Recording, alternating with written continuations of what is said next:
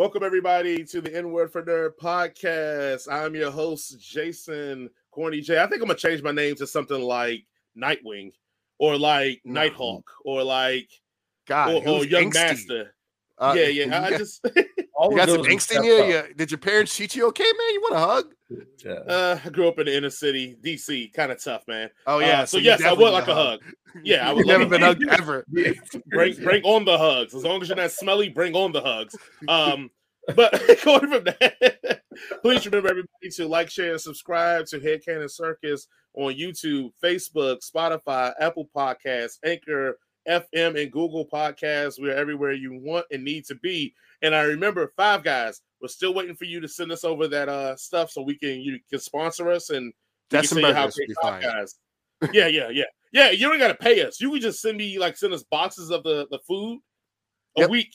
Good. And I'll be fine. I'll be like, oh, this is great. Five Guys. We're talking about how many guys it tastes like you grinded up to make those burgers. I hear it's fine. And this is why we won't get sponsors. Speaking of that, welcome, Jared. How's it going, Jared? How are you doing today, my man? How's it going, guys? How you doing?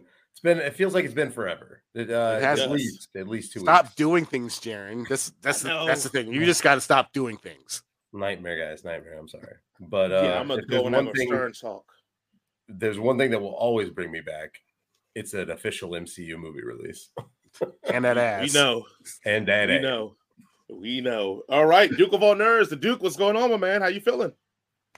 I got a little chest cold, but I'm good. Oh, the Rona. Yeah, I don't got the Rona. I've had that. It's not that big of a deal. You don't need to get vaccinated for it. It's cool. It's fine. It's easy. That's because 500,000 people have died. That's nothing to worry about. Oh, we're gonna get a misinformation flag up. Jesus. Yeah, I know. I am kidding, everybody.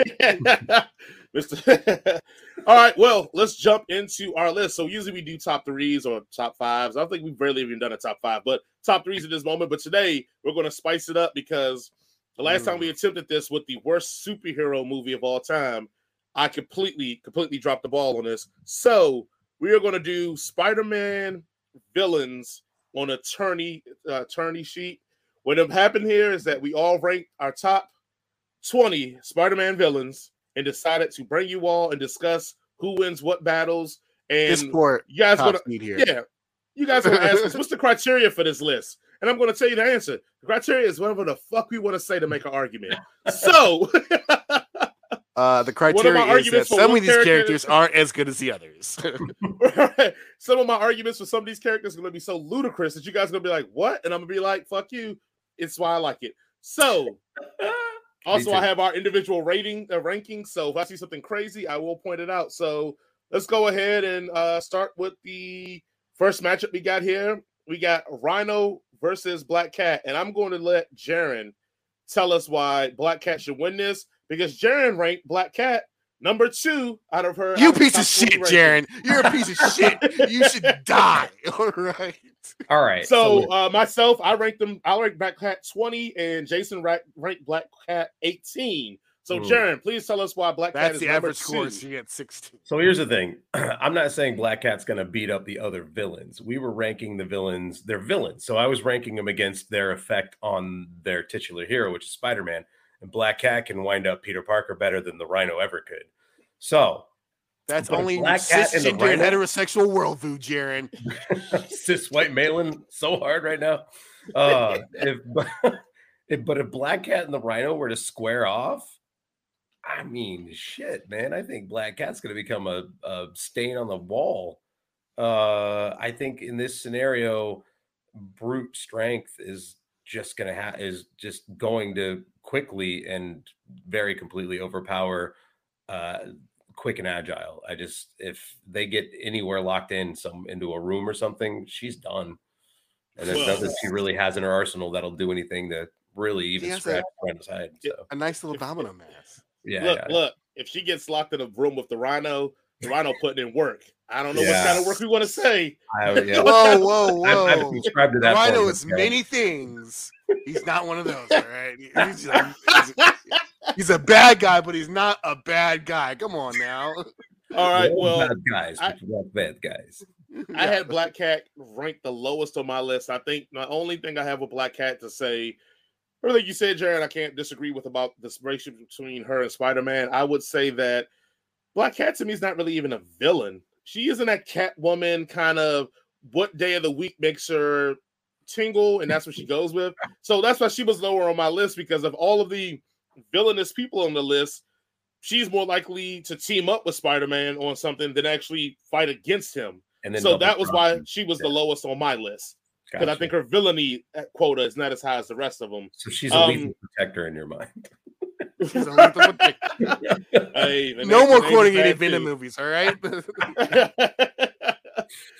Jason, your thought on Rhino versus a Black Cat? See, my biggest problem with Black Cat is that she's wholly just a ripoff of the character. She's Catwoman, and not even like great Catwoman. And she's also not black, even though she's Black Cat. Get the fuck out of here. She wears a black suit. As you always say with your Black Captain America or the Black Falcon with you, Jason. No, she got the black in the name. She better come represent you. Oh man, you know what? I'll admit, Jaren had me with the thought of what she can do to Spider-Man that no other person I think on this list could do. But Jaren, since this is the N-word for nerd and we promote blackness, you can't be walking around yelling black and not be black. So that automatically eliminates Black Cat.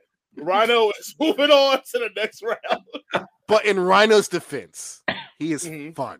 Like, he's just the dumbest character of all. Like, he's the condiment man of the Spider-Man universe. He's just he's fun. He's the juggernaut with no drive or sibling issues. Wow, you gave him the condiment man? I think there's other people on the list that are close to the condiment man. I don't know. This guy's I like condiment man.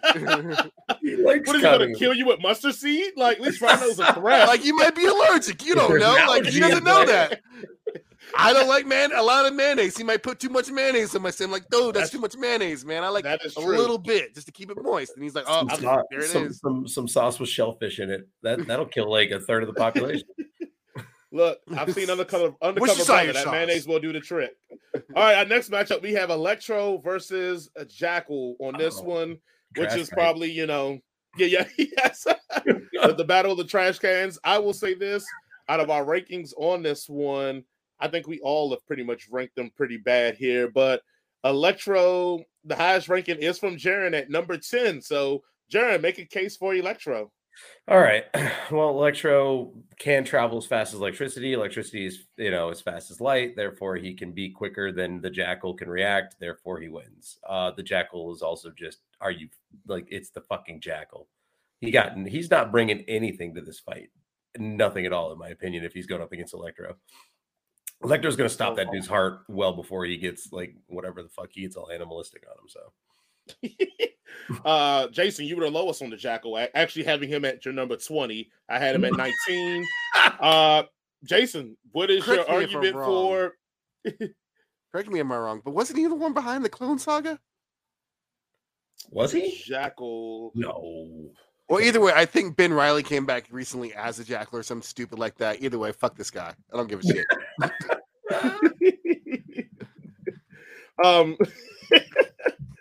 Look, at least Electro was Jamie Foxx. That's all I just about to say that. That's all I got. Electro's winning.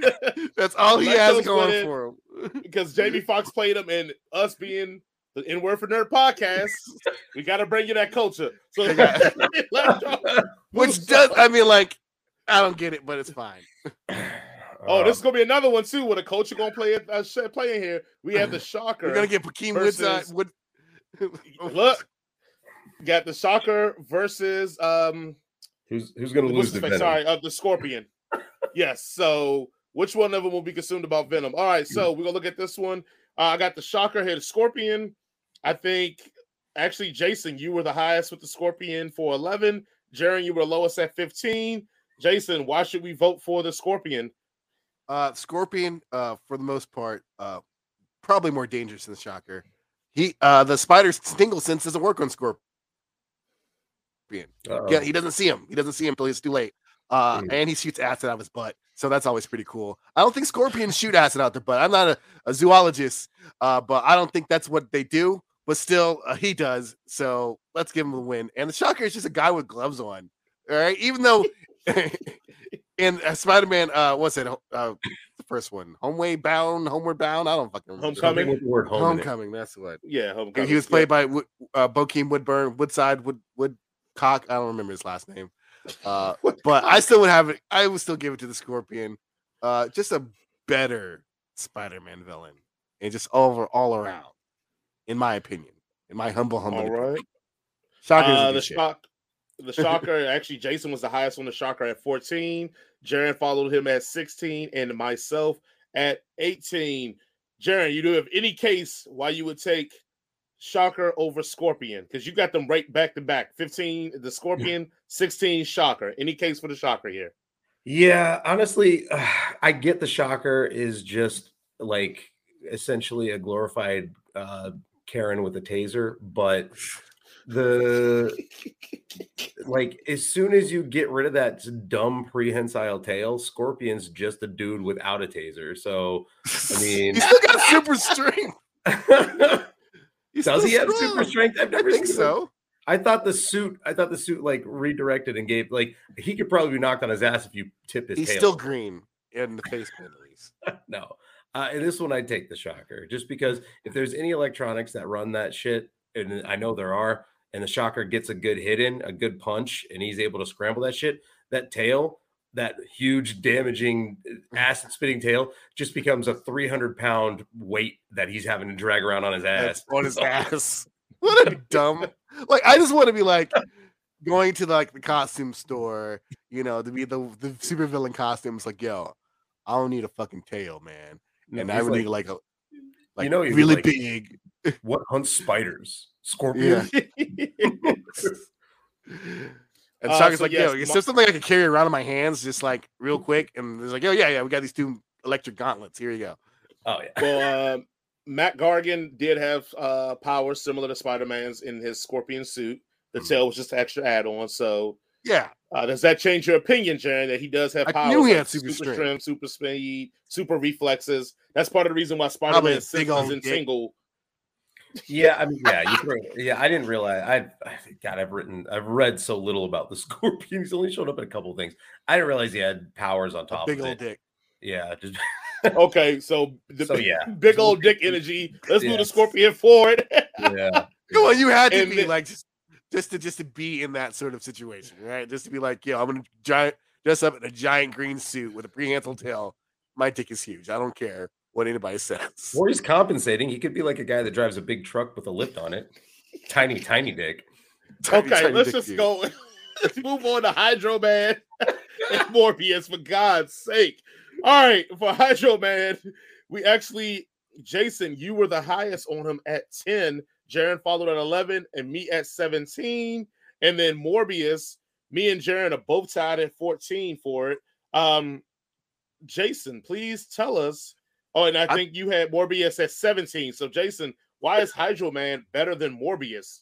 I think Hydro Man is better than Morbius because he's Sandman. Because he's the same character. They just changed him for the TV show.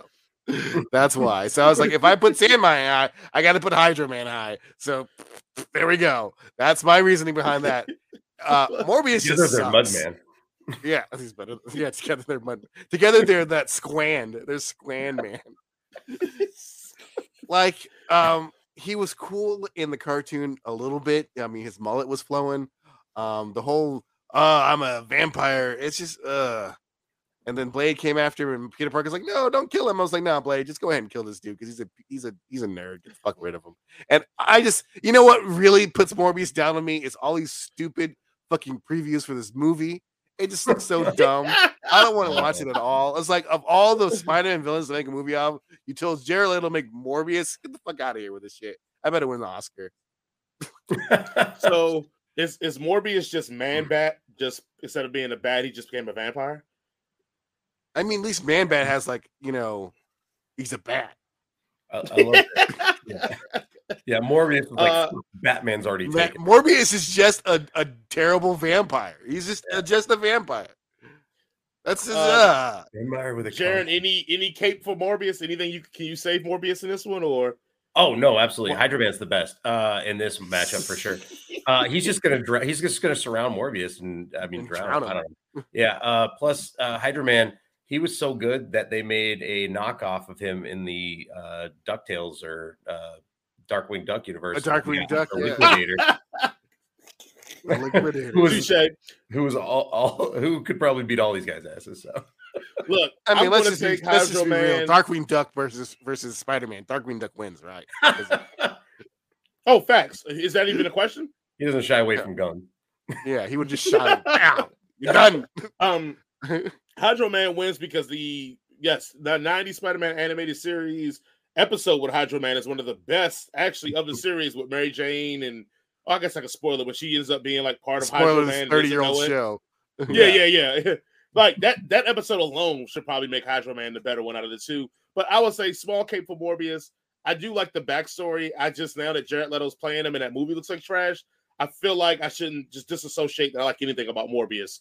And so we can move on. Let's go on.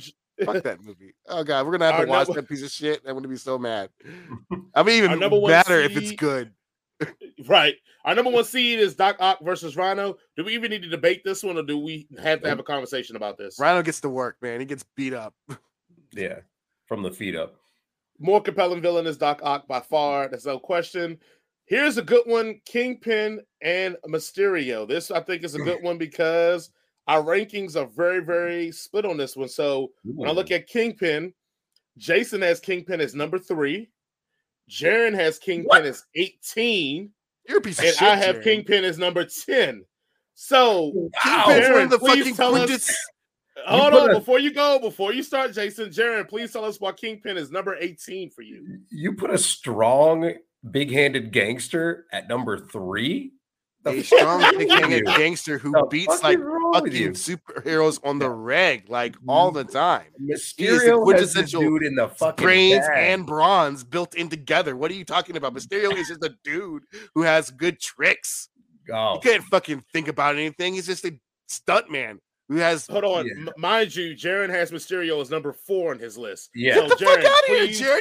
Explain why Mysterio over Kingpin, please.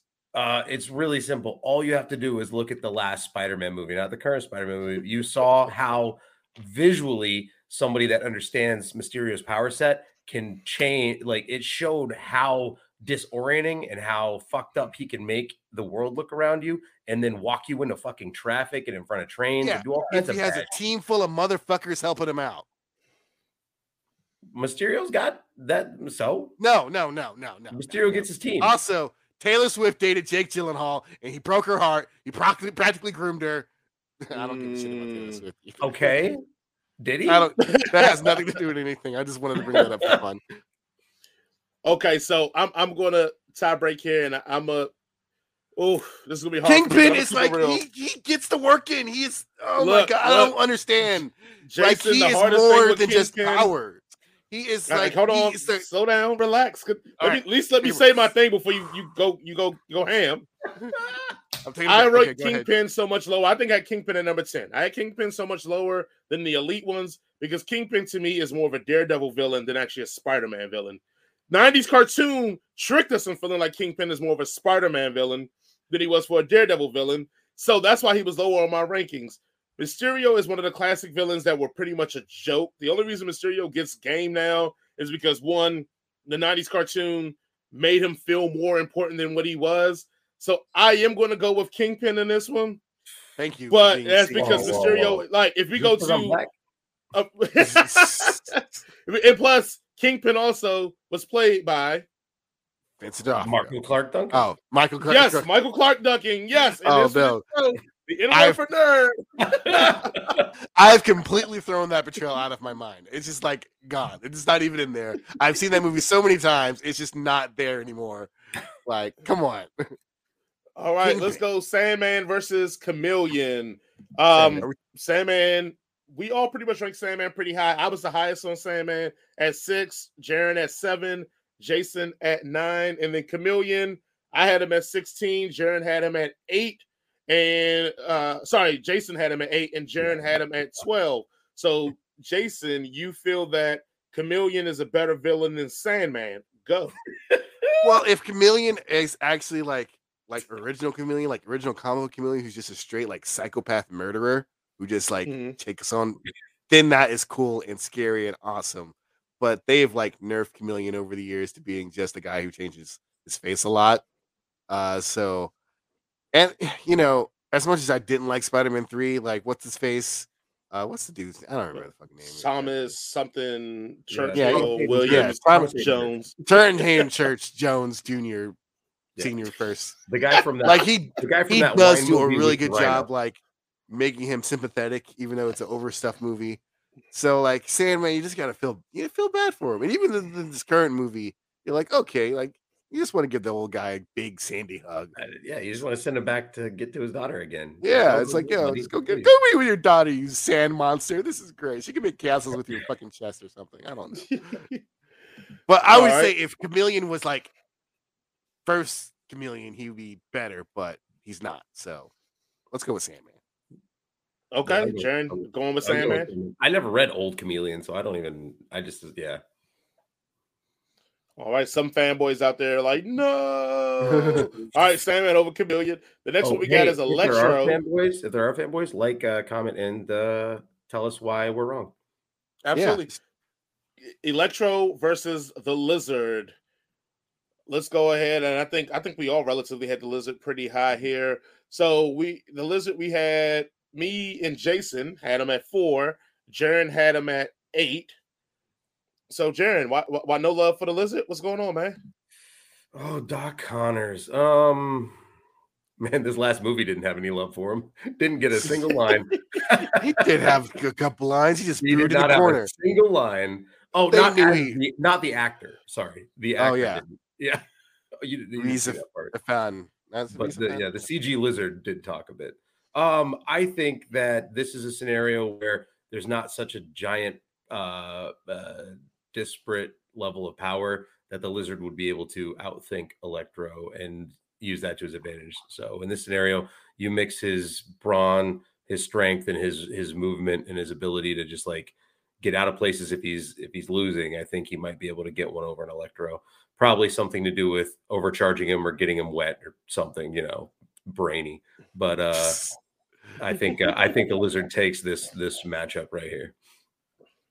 I'll jump in. I'm gonna roll with the Lizard on this one. As much I know, I like the Black Power rankings to keep going.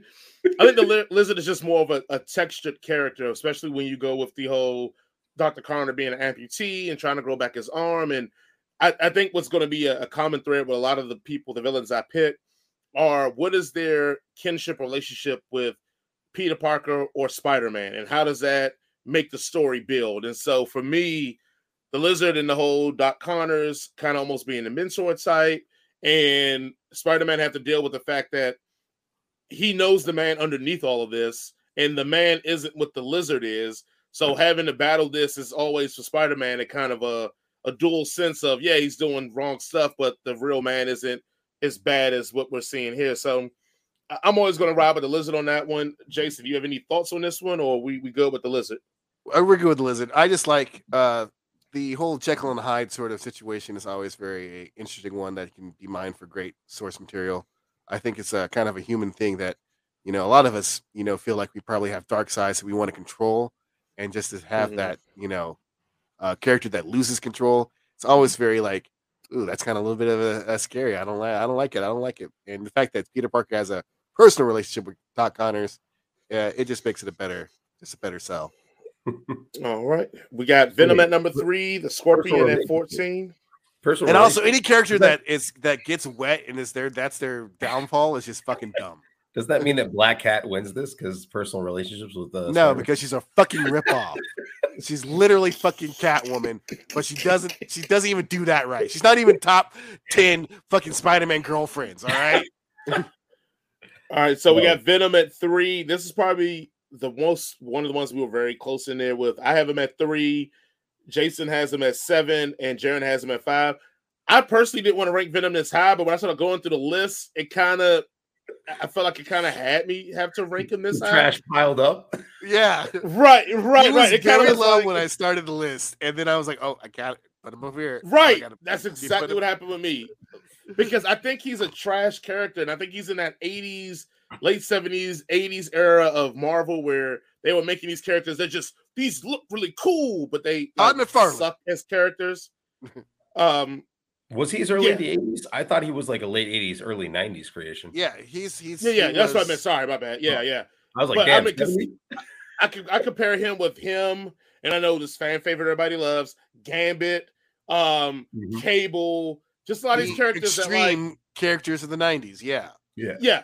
And so I couldn't really rock with him on there, but also I will say this: the 90s animated series saves Venom for me, and the recent run of Venom with his son and all that saves Venom for me. And I'm talking about Eddie Brock in particular, not Flash Thompson and not Matt Geiger, and just Eddie Brock's Venom saves it for me. So I made it a little high. The funny thing about this matchup is that Matt Geiger, the person who was the first Scorpion, actually gets the Venom symbiote for a while too, and is a pretty much more deadlier version than Eddie Brock's Venom. So just that fact alone, that the guy that played Scorpion became Venom and was dope as Venom, makes me want to pick Venom over the Scorpion. Anybody objecting? Any reasons for objection or any comments or concerns? Reasons for objection: the last 2 movies. Maybe last 3 movies. Last 3 Venom is in. That Venom is in. But yes, I still feel like even with that as a notable exception, Venom still should win this handily. Yeah. All right. That was the easiest, probably the easiest one we've had today, guys. Thank you for making that easy on us. This one's probably going to be the biggest, I can say the biggest fight, but close to. Carnage at 11 and the Vulture at 6. Are we ready for this battle, guys? All right. Jaron has Carnage number 3. You have the floor, Jaron. Why is Carnage number 3 in your rankings and Venom's number 5? Please go on. Carnage is just Venom unhinged. He's just a deadly psychopath with a symbiote. Carnage is a more savage, a more unpredictable, a more ready for just chaos version of Venom. Eddie Brock still has certain rules that he lives by, and he still wants to sort of exist in society. Fucking Carnage has he doesn't give a fuck about society, societal rules, any of that. He gives so little fucks that he's ready to murder at any given moment for any given thing. Carnage is unhinged Venom. That's why he's higher than Venom. This is a good contrast because Jason had Carnage at 19 out of 20, but he had Vulture as 5 out of 20. What? So, Jason, please tell us why Jaron is completely wrong about Carnage being a better character. Carnage is just as we go with Black Cat, is just another rip-off fucking character. He's the Joker. We get it. He's scary. He doesn't play by the rules. Okay, where have we seen this before and done better? In DC with the Joker. I don't give a shit about Carnage. I didn't give a shit about Vulture because he's just an old man in a fucking bird suit. But then I was like, fucking Michael Keaton done broke his foot off of it, and I just had to put him higher. Because at first, Vulture was 20 and Carnage was 19. And then I was, wait a second. So, fucking Michael Keaton is the best. He does so great. That's why Vulture was so high on my list. Carnage, is particularly his movie counterpart, can go suck a dick and die. Honestly, every other symbiote is better than Carnage. You give Michael Keaton a character that has some sort of attachment to an animal with wings, and he really fucking he just flies away with it. It's just soars. Look, I had Vulture at 8, and I had Carnage at 11. But I will say the argument that Jason made makes me want to choose Carnage because you admittedly admit that Vulture is a shitty character. Vulture's definitely a shitty character. 100%. I don't. Yeah, 100%. I think they're both crap characters, but I do like the Vulture more. But because of that reason, I'm gonna go Carnage because the only defense for Vulture was that a good actor did a great job playing a shitty character. With Carnage, I mean, we at least got a video game with Carnage, so we're gonna go with Carnage. And it came with a red cartridge, which was so dope. Oh my god, my mom wouldn't even let me buy it because it had Carnage on it. She's like, Carnage, no, we can't. It's rated fucking G. What are you talking about? Let me buy the fucking Spider-Man game, Mom. All right, we got Kraven versus Hobgoblin, and look, I'm gonna let Jaron have his moment because, all right, man. All right. No. Jaron has Kraven as number 20. Yeah. Let's just get that on the board. Jason has Kraven as 2. I have Kraven at 5. But he has Hobgoblin as Jaren has Hobgoblin as 9. Jason has him at 16. I have him at 7. So I'm just going to come out and say that Jaren, you're wrong, but please tell us why you think you're right. Kraven the Hunter. First of all, what the fuck are you wearing, my dude? Like that. You like what B tier fucking Russian ass bullshit is this? Like why did you beat up 2 Russian hookers and steal their outfit and then sew it together to get your shit going? I don't know. What does he control? Fucking animals or some shit? I don't even know what he does. No! He's just good at tracking. Oh, so he's a hunter. He's just GPS now. Okay. Okay, so he can do what a low-level hacker could do if they guess your iPhone password. Great. No, fuck Kraven. And what? Even in the cartoons in the 90s, he was trash. Like, I haven't read enough Spider-Man with him in it in the books to give me. He's never been like, I don't know. I read Hobgoblin in the comic books.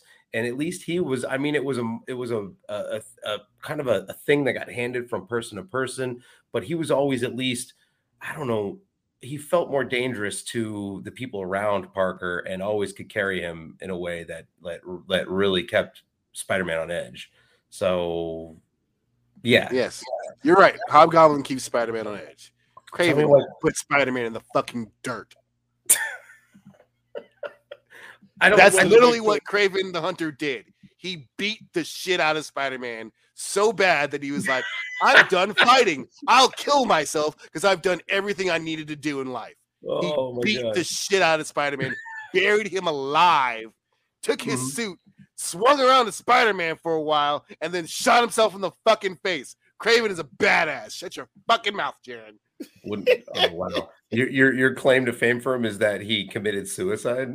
Because he achieved everything in life that he set out to fucking do. Kraven is literally like the bane of fucking Spider-Man's existence. All right? Literally. He's like Bane. He went out there, had a goal, beat the shit out of the person he was hunting, and won. He blew up a football game and then tried to fight him in a street. Oh my god! I will swear to God, Jaren, one of these days we're gonna be in the fucking same room together, and I'm gonna come across this camera, and I'm just gonna. All right, we got it again. All right, so Jaren's wrong. We're moving on. Hydro Man versus Green Goblin. Any argument for Hydro Man, or can we move on? Yeah. Willem Dafoe, not William Dafoe. Jason. Oh shit. I like William better. It makes it more prestigious. All right, let's go on. Also makes him less racist. Willem is definitely like an old Nazi's name. Like, oh, this is Willem Heinrich. Here we go. All right, Doc Ock versus Kingpin. Oddly enough, Doc Ock is all of our number ones. Is there any argument we can make here for Kingpin? Nope. He has a better rotund belly. He was once played by a black guy? I don't. Yeah. And better dress code. That seems to factor into it here. Yeah, you're right. It is a good, strong argument here. Sandman versus the Lizard. Who you taking, Jaren?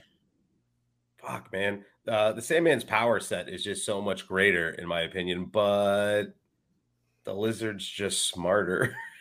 Yeah, I feel like the Lizard would definitely outthink Sandman on this one. I think we're going to have to take the Lizard. I think it's going to be a battle of the doctors, at least for that rung coming up next. Okay. Battle of Peter Parker's mentors. Yeah. Here we go. Venom and Carnage. Venom. This one I think will be great. Go Venom. Ahead, Jaren. I love your teeing me up. You're like, Jaren, go. Go ahead with your bullshit, Jaren. I'll get you. I mean, you rank Carnage so high. I mean, I gotta let you go on this one. I mean, when it comes down to it, I think that Carnage would do everything necessary to kill Venom, including killing everybody that Eddie Brock has ever talked to or loved or even saw on the street at one point in time. So, I think Carnage has been trying to kill Eddie Brock for a long time and still hasn't done any of those things. So that's because Marvel won't kill off one of the Yes, that's because comic books are comic books. Yes. Yeah. So you're saying that's like saying, well, I think in the Bible, actually, Jesus would actually fight the Romans. And it's like, we're just talking about another book that was made up by a writer. Exactly. It's all fucking made up. Okay. Making it up. Jaron, do you think Carnage is a better character than Venom? Jason's still. Do I? No, I think Venom's more well-rounded as a character. I think that Carnage is just the extreme version of him. Yes. So he's the 90s extreme version of a 90s extreme character. Yeah. I'll go with one extreme. I can't take two extremes. You go two extremes, you get into that's like double white people territory. Mountain Dew with an edge. All right. Kraven versus Green Goblin. This would be an interesting one. Goblin all the way. Kraven versus Green Goblin. Jason, any argument for Kraven here? Because you do have Kraven ranked so high and over Green Goblin. I do have him over Green Goblin just because he puts in the work, but Green Goblin also likes to, kill Spider-Man's girlfriends. You know what? Fuck misogyny. Let's go with Kraven. Oh, Kraven's only beef was with Spider-Man. He didn't touch nobody else. He just used them as bait. Hey, respect for just out and out being completely wrong and knowing it and just still saying it out loud. Yeah, I'm gonna go Green Goblin. I know we talked about Carnage. I know we talked about Carnage being like the Joker. To me, I feel like Green Goblin is Peter Parker's Joker. Like Green Goblin has always seemed, and when the biggest storylines, Norman somewhere involved in there trying to wreck Peter's strap. Even in the worst storylines, Norman's somewhere in there wrecking his stuff. And also, without Norman, we don't have the Dark Avengers, which I think are awesome. Yeah. So I'm gonna go with Green Goblin. All right, you guys just go with friggin' characters. It's great. Doc Ock versus the Lizard. Anybody have any argument for the Lizard here that we can make? He's green, but so is Dr. Octopus. He had when you cut off his arm, it'll grow back. Yeah, I will say the Lizard has a better haircut when he's not the Lizard. Yeah, bowl cuts are Doc Ock be rocking that bowl cut. Like, I know you're a scientist, but you can go to a fucking Great Clips and get that shit fixed. Yeah, right? Like they wouldn't do that at Great Clips. They'd be like, "Can we do something else?" Yeah, for your $14. You have such a beautiful face, Octavius. Let's let it shine. Why are we disrespecting Doc Ock like that? All right. Number 3, number 2 matchup: Venom versus Green Goblin. Jason, Duke of all nerds. Who are you choosing, and what argument are you going to make? You got to go Green Goblin, man. It's just like this is like the top 3 of all Spider-Man's best villains right here. But you got to know the top 2 is Doc Ock and Green Goblin. It's just the way things are. It's just I'm going with tradition. That's the only reason. Fuck okay, well, Jaron would disagree because he has Venom at 5 and Green Goblin at 6. Yep. So, I would disagree. I'm not a conservatively minded person, and I don't put any stock in tradition. So tradition. No, I think Venom. I think the symbiote would be able to overpower Goblin's glider and minor explosives. So yeah, I think Green Goblin would be able to think of a way to get rid of Venom. If Peter Parker can do it, fucking Norman Osborn, Captain of fucking Industry, could fucking figure out how to defeat Venom. Listen, I mean, you put a lot of stock in CEO mindsets, but he's not a guy. He's not just a CEO. He developed the Green Goblin serum himself. All right, he's a smart guy. He's as smart. Yeah. What is Venom? A fucking photographer, the lowest rung of journalism.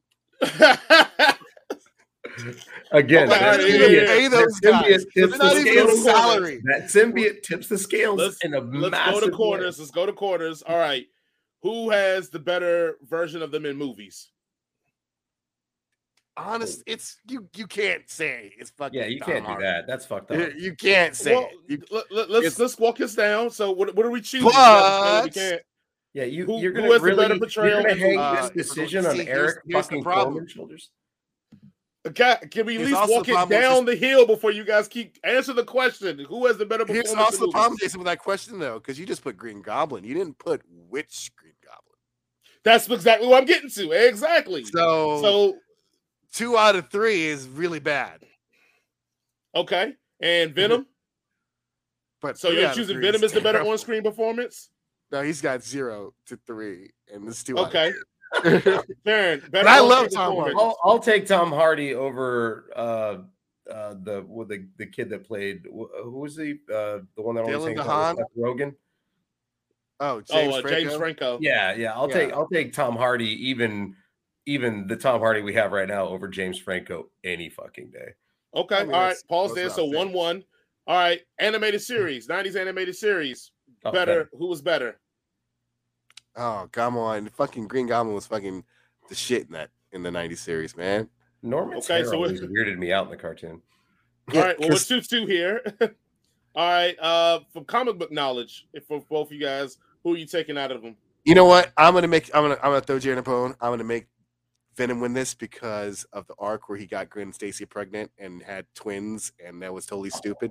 So I'm gonna throw you a bone, Jaren, and say that was fucking dumb. Don't need that anymore. Fuck it. Green Goblin's out. Okay, so then, Jaren, you're taking Venom in comic books? Yeah. Oh, 100. Okay, so 4-2, and then the last one I would say in this regard, then taking in all the other various versions that they've all encountered. So that's the Ultimate Universe with Miles Morales. We're taking in all the other Spider-Man cartoons. Who's been better in all those overall? Ultimate Universe Carnage killed Spider-Man. And that's how we got Miles Morales. Ooh, yeah. That's another 2 points right there, I think. So are we going Venom as the winner here? That's how I wanted to go, walking all the way through all of it. I'm taking Venom. That was my from the rip. Let's go with Venom because I don't feel like arguing with Jaren, and I think he deserves a win. Oh, the pity vote. Love it. All right, Doc Ock versus Venom. Let's do this before we argue. Let's go through it again.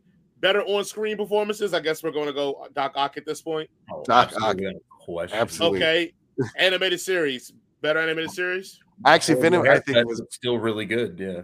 I think Venom was slightly a little bit better in the animated series than Dr. Octopus, but only by like a hair. They definitely made him a little more dangerous because he was like full on, and they did a great story with the whole how he got the symbiote in the cartoons. I thought, yeah. Okay, so got 2 votes for Doc Ock in movies, or is it 2 votes for Venom in the 90s animated series, or 2 votes for Venom? Okay, in animated series. All right, now all the other incarnations from Into the Spider-Verse to just everything, other comic books, other Spider-Man cartoons. He was a girl into the Spider-Verse. Yeah, correct. Yes. He was. Yeah. She was. They were. Yes. Yeah, that Superior Spider-Man, man. Superior Spider-Man. It comes down to that for me. It's like that shit was awesome. That shit was awesome. And so I'm gonna take Doc Ock for when he was in Peter Parker's body. That was some crazy shit. It was some crazy shit. Yeah. All right. But he also like dated a child in that. Well, she was not a child. She's a woman in a child's body, which is weird. Yeah, he was big happens every day. All right, guys. So we've decided that Dr. Doesn't mean it's right, Jason. It's comic books or comic books. That means Dr. Octavius is our winner of the Spider-Man villain tourney. Please, guys, if you think we have jacked this up and we are completely wrong, you please tell us who your favorite Spider-Man villain is and why someone should be higher or made it further in the list than they should have. Let us know down below in your comments. We would love to read them. And we may even invite you on the show to tell us why we're full of shit. And I would love that because then I would look at you and go, are we though? Stiltman. Why did we didn't put Stiltman on there? We didn't get Stiltman. Let's get some of those 45+ year old fans out there that are going to talk to us about why Vulture's the best. Yeah, honestly, the only guy that I left off the list, but he could fly back on. I was close to putting him on was Mr. Negative because he was in the video game, and so people are familiar with. Alistair Smythe. I was close to the Spider Slayers. Yeah, another one that I left on the cutting room floor. So please let us know what you think about that. All right, we are going to jump as we're already an hour deep into this. About to be a whole another hour deep in this bitch. Yeah, we're about to jump right into Spider-Man. No Way. Let's go ahead and start with you, Jaren. What is your review of Spider-Man No Way Home, my man? My goodness. I'm going to say this right now. This is my favorite Spider-Man movie to date. And that starts back in 2002 with Sony's first run. Like, this is my favorite Spider-Man to date. I think I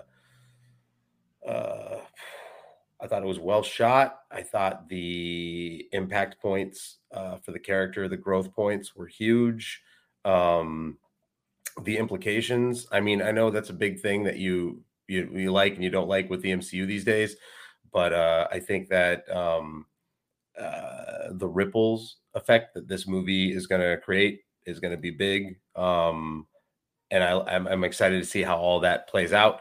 And honestly, I think Tom Holland did just an amazing job as yeah, he's fucking goat, man. He's great. And I mean, what is Zendaya like killing it as MJ, and our boy Ned clearly lost some weight. So dude, he lost a lot of weight. Like, I don't know if that's they made him put weight back on because he's like, you got to be lovable Ned, all right? You can't be shredded Ned. Oh, we lost our boy. No. Uh-oh. Don't say it out loud. I know. But yeah, this is the non-spoiler part. So we if anything you saw in the trailer is fair game. So getting to see Alfred Molina come back, was fantastic. I think he's always been like he was a great villain in Spider-Man 2, like the best. And I love that he vacillates, his character vacillates between friend and enemy. So so the bad guys were on point, and this is one of the rare opportunities where I think it was Marvel's deft hand in this, and not Sony, where they're like, all right, we're gonna put a couple bad guys up here, but it's not going to be so convoluted, and we're not, it's not going to be at sacrifice of the story. And I thought that was great. So yeah, no, again, one of my favorite Spider-Mans to date, or my favorite Spider-Man movie to date, and yeah, and Tom Holland killed. I'm trying to even find better ways to Spider-Verse. Oh, I was going to ask that. I was going to wait. That's what I was going to wait. In the Spider-Verse it was number one, and now it's been bumped to 2. So okay, that's fair. That's fair. Yeah. Is it fair though? Is it fair? I don't think it's fair, but that's fine. He's entitled to his opinion. Okay, it's his. He can have it. Sorry, I'm open-minded. Change my mind. I mean, I might have been missing something, but yeah, no. Well, you're missing a lot of shit, Jared. Here's what's going on. No. Jared, you got any more? We want to move on to Jason. Well, it's non-spoiler, so now we're gonna go to Jason, I think, right? Yep. Right. Sure. Okay.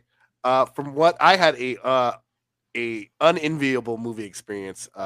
So for this movie, while I was watching it in the theater actually did not finish playing the movie. So I had to sneak into another theater at a different time to catch. No, I totally snuck in. I just walked in that bitch. To catch the tail end of the movie. At least I watched the tail end. So I've watched 98.2% of this movie. And I really, really enjoyed it. I really had a lot of fun with it. I thought it was fun. I love Tom Holland. I love them bringing back all the characters. And here's my butt. I just don't think that it's not really the movie's fault. It's not the movie's fault. I don't want to explain the movie for this. It's probably just my internalized and me being a cynic. It's just like this felt to me like this was corporately mandated, that a nostalgia-driven fucking movie, that we haven't had Tom Holland's Spider-Man ever just be Spider-Man, right? We just never have him this like day in New York City, or even like, just deal with shit that isn't connected to the MCU, that isn't like connected to anything else. It's just like, you think about every other Marvel movie out there, with the exception of like the actual Avenger movies, you've had time for each of these characters to just do their own thing.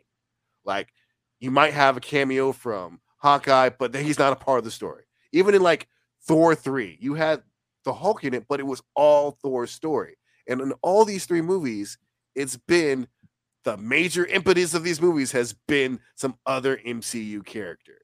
And for me, like, especially the fact that they did this multiversal thing when we already have a Spider-Man movie that does the multiverse very, very well.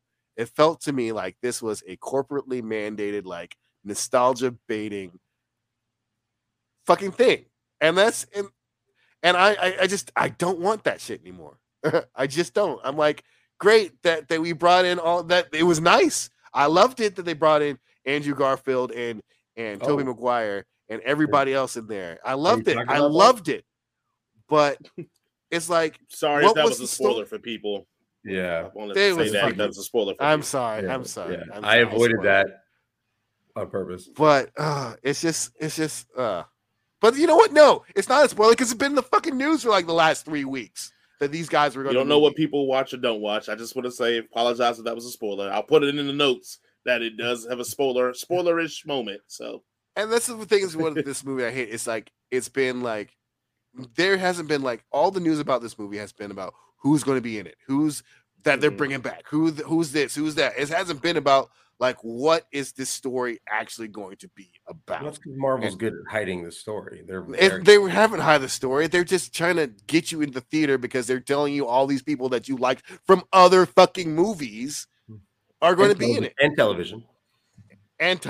Yeah. and that's to me, it's like this thing doesn't stand on its own. These 3 movies don't stand on their own, and I love them. And it's just disappointing me. And that's the thing that is like it just burrows into my heart that these movies can't just be. I have a counterpoint, and I really want to discuss this, but again, we're going to get into spoiler territory, so we will discuss it after Jason. Yeah. We'll do our ratings, but then I'm going to jot a note down because I actually kind of want to pick your brain on this because yeah. So let me just jump right into it. This movie is probably going to be in my top 5 MCU movie. Probably in my top 10 overall comic book movies. I haven't slotted them in yet. It's a good movie. It's a really good movie. And I realized, okay, one, I have to realize that for me now, I don't like Marvel's tone of storytelling anymore. I think they hit a shark moment, and now they are too busy trying to make the movies fun instead of making stories that are entertaining and fun. They just rather make the movie fun. So, yes, it's nostalgia for the sake of nostalgia, which, on this show, I hate a lot. But I think this was more Ghostbusters-esque nostalgia for the sake of nostalgia that I thought it worked a lot better. I think where they place the nostalgia is the problem, though. The moment that we get what we got shouldn't have followed the moment that happened before. So the moment that happens before that doesn't breathe well enough. And then we get into the goofiness. At one point, the big decision that was made in this movie, halfway through the movie, I forgot that decision was made until Tom Holland's Peter Parker brings it up again at the very end. Because they almost make that moment forgettable. They Black Widowed a character in this. That's what I'm calling it now, the Black Widowing, where a character, something happens to him that's vital for the plot, and everybody else just does not give a crap. And they move on, and then you finally get some information at the end about them giving a crap, but it's a very slim information, and there we go, and it's over with, and we move away. And when we get into spoilers, I'm really going to hit on it because the characterization of Tom Holland, it's Tom Holland, Spider-Man, and Peter Parker was fleshed out in this movie, but then they reversed it to put it back into place, what was already in place. And we'll go into the spoilers on that. So before that, Tom Holland's perfect in this. I will say now officially he is my favorite, new Spider-Man and Peter Parker. I was holding off hope that I always felt like Andrew Garfield's Spider-Man was better because I thought he was more comedic and more his Brooklyn accent's better, but he's from Queens. Right.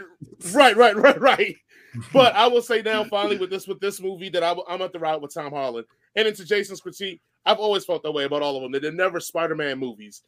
This one, the beauty is it starts off like a Spider-Man movie. But they overlay and they try their best to keep it that way. They pretty much throw a brick through the window at your head. If people know, if you know, you know. To put in that this is a Spider-Man Peter Parker movie, but then it does kind of go off the rails. But again, like I said, they do a better job here than they did in the previous two because they allowed him to figure things out for himself with his team and be inventive and just be Spider-Man. Be a smart guy. I wish the stakes were lower though. And I agree with Jason on that one. It's the reason why I'm loving Hawkeye. The stakes are lower. I wish this one's stakes were lower. Don't tell me you're my friendly neighborhood Spider-Man and I don't see you doing crap in the neighborhood. I love Jamie Foxx's. Once. Right. I love Electro since he's in the previews. Electro's in the movie. I love Electro's moment with the other person, and he's like, "Oh, I thought you were because of X, Y, and Z." That's a great moment because you know what? In that guy's movie, that guy's movie, he did a lot of rescuing regular motherfuckers. And that's something that isn't thought about in the original trilogy and in this trilogy, like rescuing regular cats. So I thought that was cool that he said that. Again, like I said, my work right with Marvel now is I don't think it's anything to do with the movie itself. I think it's a Marvel thing. I think Marvel doesn't want you ever to feel bad for too long, so we got to move it along. And that's the thing that I just think I'm going to deal with if I'm going to keep watching Marvel. This is what they do now. So, we can jump into our ratings real quick, and then because I know Jaren's ready really to dive into this one. Yes. So, Jaren, what do you give Spider-Man: No Way Home? 5. Top of the link. Go see it. Go see it in theaters. Go see it twice. It's phenomenal. You will not be upset. Try to aim for a theater that will let you watch it all in one sitting, unlike Jason's. Yeah. Don't go to AT&T in Lawrenceville. That's my favorite theater too, man. And I'm very sad. Yeah. Shots fired. Jason, which one? You're 98.2. What do you rate it? 4.5. Come on. It's it's the GOAT. He's the GOAT. This movie's great. I can't not like it. It's just other shit. It's politics. Right. I'm gonna go right with you. I'm giving it a 4.5 as well. So, guys, thank you for listening to our spoiler-free review, minus the one thing that may be a spoiler, may not be a spoiler. Then we're gonna jump full steam ahead into spoilers. I can't wait. All right. First thing first, is this movie finally officially notified everybody that Tobey Maguire is the strongest Spider-Man, and I don't want to hear anybody say anything differently. Well, he's got 45 years with every other Spider-Man in the movie. Yeah, he's older. He's 75 years old in this fucking movie, all right? Yeah. He's going to lift the weights for a lot longer, okay? Also, I'm just saying. Yeah. And also, fucking Tobey Maguire gets stabbed, and it's like, oh, I'm fine. Yeah, he shakes it off. Aunt May gets stabbed. He's like, I'm dead. Look, she's not. I'm gonna say this. Spider blood. Look, I'm gonna say this. Green Goblin at his finest did not ragdog Tobey Maguire Spider-Man like he did fucking Tom Holland's. Oh, he powerbombed his Joker. He speared him. Dude, me and this kid in the other seat high-fived each other when he did that shit. I was like, oh, shit. He speared him. Like, that told me, I'm like, oh, Tobey Maguire is the strongest one. I mean, and also because, the web comes out of his body. Here's also the thing as well with Tobey Maguire Spider-Man, and also Andrew Garfield Spider-Man, is that they were 30-year-old men, almost 40-year-old men when they were playing Spider-Man, all right? Tom Holland hadn't even hit puberty yet, okay? He's still growing hair on his dick, okay? So, like, of course, they fight a little boy. And the other ones, they fight grown-ass men, okay? This movie made me really love Andrew Garfield's Spider-Man more than I ever have in He's amazing. either of the movies. He was always pretty high in my He's books. Amazing. I love that they Amazing Spider-Man. You're amazing. Go ahead and say it. You can say you're amazing. Yeah. I love the vibe that he brought. Man, him saving MJ and getting one back. Yeah, and getting really emotional about it. So emotional. Yeah. It was it was so impactful. I loved it. Let's stop there because I want to flesh that a moment. Yeah. The moment was great. I feel like the explanation dump they did was not needed. It's one of those things, if you know moments that should have happened. You didn't need to tell me that was his moment. Also, on a side note, I really look forward to one day, maybe in a universe that isn't ours, that we got a Spider-Man 3 with Garfield where he's the dark Spider-Man. And I think that shit would have been awesome. Where he was not pulling his punches no more and going in it. I think that would have been an awesome story to tell. Just being Robert Pattinson Bat all over the place. And I wonder when I was listening to him talk about that, I was in my mind, I was like, in his universe, is he talking about having the symbiote for a while? Like, you know what I mean? Like, was he just didn't mention the alien suit? He was just like, I just lost it, man. I started not giving a fuck. I stopped. Well, he didn't have a symbiote because they made the comment about aliens. Like, he's like, oh, I had an alien suit, blah, blah. Oh, I fought one here and on Earth. And it was like, oh, man, I didn't get it. Like, he admitted he didn't get an alien. So that gets that out that he didn't have a symbiote. Yeah. I only got 2 movies. Y'all got 3, so I didn't get an alien. Yeah, we would definitely done video for the next one. I just got some goofy Russian dude in a rhino suit. Yeah, didn't even get the fighting the whole way. They cut the movie right as I was doing that shit. Oh man! There. By the way, I love that Marvel gave them, and I know that you guys were talking about like nostalgia for nostalgia's sake. I love that Marvel gave them 2 separate scenes, one where they're kind of developing the plan and one where they're waiting for the bad guys to get there on the Statue of Liberty, where they just got to talk like you and I would talk if we met our doppelgangers from another dimension and we had superpowers. Like I love that. And I love that they let it breathe. It went on just the right amount of time where I felt satisfied with it. And then it's like, all right, it's go time. It wasn't too quick. It wasn't something that I'm like holding on to like 2 words. It was great. I loved it. And I loved it. All right, well, Jaron, you took a note from Jason's comment. What was your note? Let's go into that so we can. Shit, I forgot. I forgot exactly what you didn't take a note. I think my one biggest gripe though is they kind of just totally like glossed over, Quentin Beck's murder. It's like, oh yeah, you'll be fine with that. Daredevil's like, yeah, you're fine. Don't worry about it. It's like, no, like this dude accused him of murder on national television. Like, right. And then they like, there's no scroll that's like there to pretend he's like, how did everybody know that fucking, what's his face was off planet for a year? And no, it's like none of that. That just opened up so many fucking questions to me. And it's like, Marvel.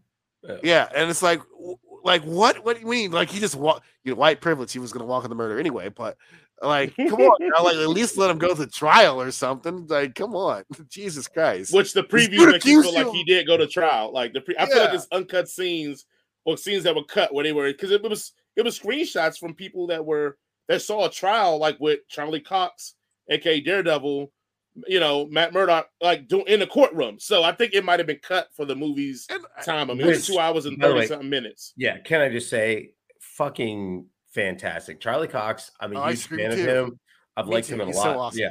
Yeah. Stardust is where I first saw him. He was fucking amazing in it. One of my favorite movies. Awesome movie. And I absolutely love the Daredevil series. So I love that Marvel was like, we're not going to bring any of those people into the MCU. We're going to do our own thing. And then somebody smarter than whoever made that press release said, nah, you should probably take a second look at Charlie Cox. And they said, yeah, you're right. Let's go.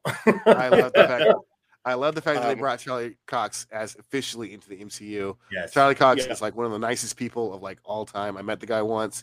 He's fucking super sweet at Dragon Con. So I waited in the line for like 5 minutes, but still like the dude was like, a lot, and you meet like celebrities in these fucking kind of situations where they're just like, yo, let's sign autographs, take a picture. They might be nice, but they're not like overly nice. They're not like welcoming. This dude was just like, yo, what are you into? Blah, blah, blah, blah. Like, chatting up, even though you got to keep it moving. He was like, yo, my friend had a Raphael tattoo, and he's like, yo, the Teenage Mutant Turtles. He had the anecdote about, Daredevil or the Teenage Mutant Turtles being, made by the, like, he talked to him about. Yeah. So it was like, this dude was like just generally nice. And it was like, oh my God, I'm going to watch everything you're in. Except for people that don't know that trope is that the mutagen that turns the turtles is the same stuff that splashes on Daredevil's eyes from the story. And that same truck that gets Daredevil is the same stuff that goes into the sewer that changes the turtles. And there's, the turtles, the Daredevil fights the hand, the turtles fight the foot. Daredevil's master was Stick. The turtles master was Splinter. Yep. So like they're definitely doing a lot of like tongue-in-cheek stuff with Daredevil. But like, dude's fucking awesome. I can't wait to see. Well, let's get to more shit.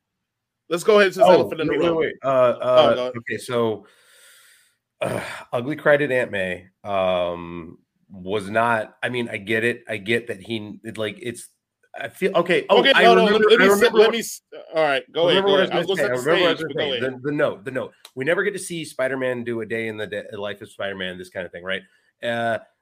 What I felt like was at the end of this movie, they reset Spider-Man to be Spider-Man. Life. Yes, it's you're right. No longer about Avengers level threats. It's no longer about going to space. It's no longer about anything. He doesn't have his. We have Iron 3 movies where it takes Spider-Man to be Spider-Man. Right. He lives in a shitty fucking place. He doesn't have a girlfriend anymore because he decided, and you could tell that he decided that they were happy and they were safe and they were safer without him in his life. I mean, he Peter Parker that shit. Yeah, he Peter Parker that shit. He took it on his shoulders, and then he got into that tragic fucking 1-bedroom in Queens and sewed his suit. That he's probably paying like $5,000 a month for it. That's right. Yep. Right. So so when you say that, do you think the next Spider-Man we get is we're starting off almost as if we're back in 2002 and we're starting again? I would hope that's the thing. Right. But I know that Sony and Marvel are both huge corporations who like to make lots of money. And what they are going to do, and that's what they've done with this series, is they're going to shoehorn as much stuff that they think is going to make money for them into the next however many movies Tom Holland has left as possible. And that's what they're going to do. And it's going to be various forms of quality. Hopefully Marvel still stays involved so they don't fucking Morbius this shit up. But because at least like I honestly think, and this is just my headcanon, you see what I did there, that we have Sony who's like, we gotta do this, and we gotta do that, and then Marvel's like, we can do this and this. Calm your tits. And so it's like, no, we gotta like Spider-Verse, that's fun, let's do that. And so it's like, all right, Marvel's like, okay, we'll do that, but we'll just do this way. So like, hopefully there's a moderating element in there, but I can definitely see all the like. They're not going back, guys. Let's stop it. Let's not even. Why are we entertaining this question? They're not going back. No, what other series has gone backwards? Like Fast and the Furious is not going to go back to them stealing car radios and DVD players. Like and nobody ever goes back. Yeah, it's just going to get more and more outlandish from here. Yeah. Like, let's stop it, guys. There's going to be some kind of rework where people forget or remember, or something's going to happen that's going to break Strange's spell. Come on. Because like let's be honest, they literally just undid any dramatic weight from the last, that last reveal for the last movie, like within the first 10 minutes of the movie. And making Jay Jonah basically Alex Jones was fantastic, even to the point where he was hawking like his vitamin pills. Look, perfect. But let's go to the elephant in the room. Let's get into the elephant, Jaron, because we're dancing on spoilers and we're not even talking about the biggest spoiler of the whole thing. Like we wasted 20 minutes talking about Aunt May's death. It shouldn't have been in a movie. It's a terrible decision. It's a terrible and make it even worse. A terrible decision. It's a terrible decision in the fact that you don't give it the weight it needs, because the very next scene is dual Spider-Man shenanigans. Let's bring in Toby and bring in. So now you didn't give me the weight of the death. Two, by the premise of what they gave us of this Spider-Man, of Tom Holland Spider-Man, is that Uncle Ben's death is not the thing that made him want to be a hero. They made it so he had some moral compass, I guess, that made him want to be a hero. So at this point, you're going to tell me that this kid with the moral compass to want to be a hero, with this aunt, and telling him how he's doing the right thing and all that, she dies and he goes, "Nah, I'm a killer now." What?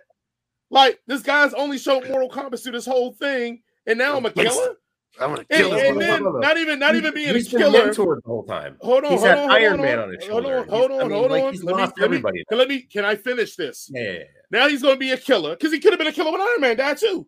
He could have been like, "This ain't worth it. This is some bullshit, whatever." But anyway, you do this. Because Iron Man was the fucking killer.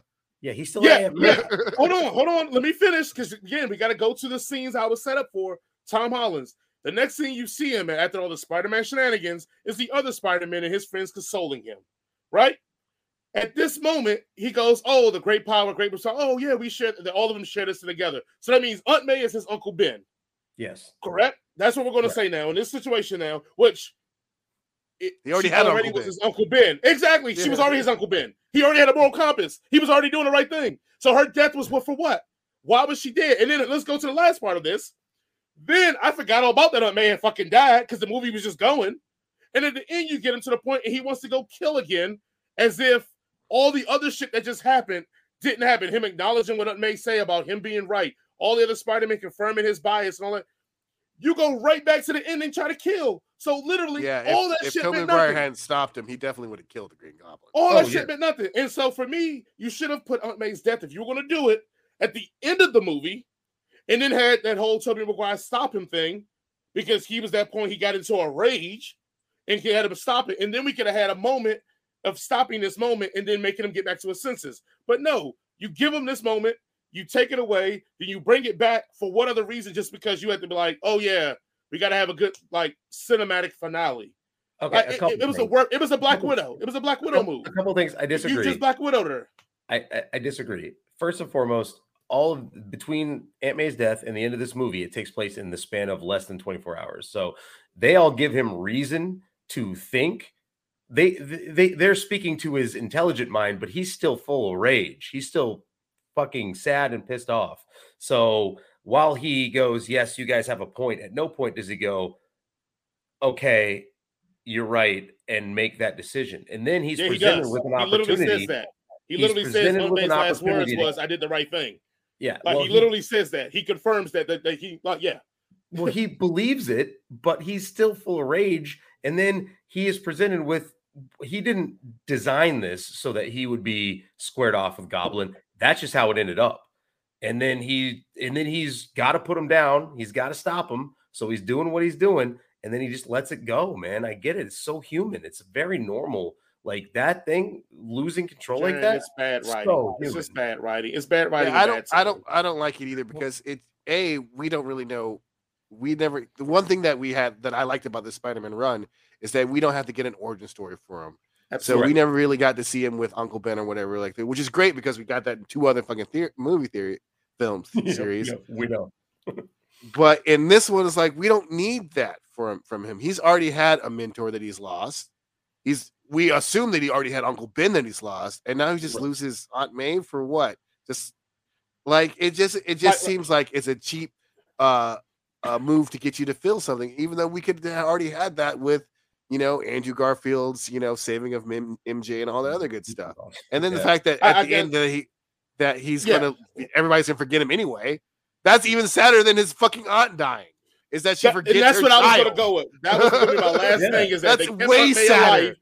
Yes, and that was gonna be my last thing. If they would have decided to keep Aunt May alive, that would have been more tragic than the shit we got. Like, and I guess when I say and you all write, and I don't write as much, but like I was a journalist, so I go, if you're going to kill a character that's important, it has to be for a reason to develop the hero. Spider-Man is no more of what he was before and after Aunt May's death. He's the same hero he was before and after. So what was the death for? It was for us, the viewer, to feel some kind misogyny. Of way. That was it. Yeah, that was the fucking female. They Black Widowed her. Yeah, they Black Widowed her. Just to be like, oh, well, this death is important because it helps the plot go along, but it wasn't important. It just, I bet it's because it's a shock value.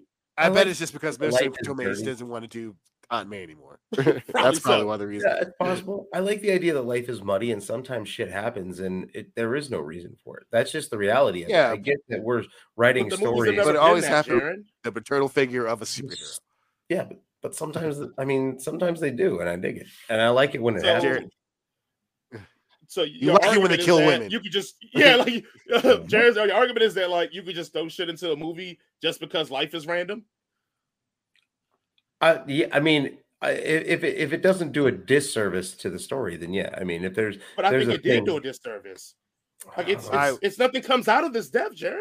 It's a useless death. And then again, and I think it wouldn't even made me that much matter if the scene right after it was like a comedy routine.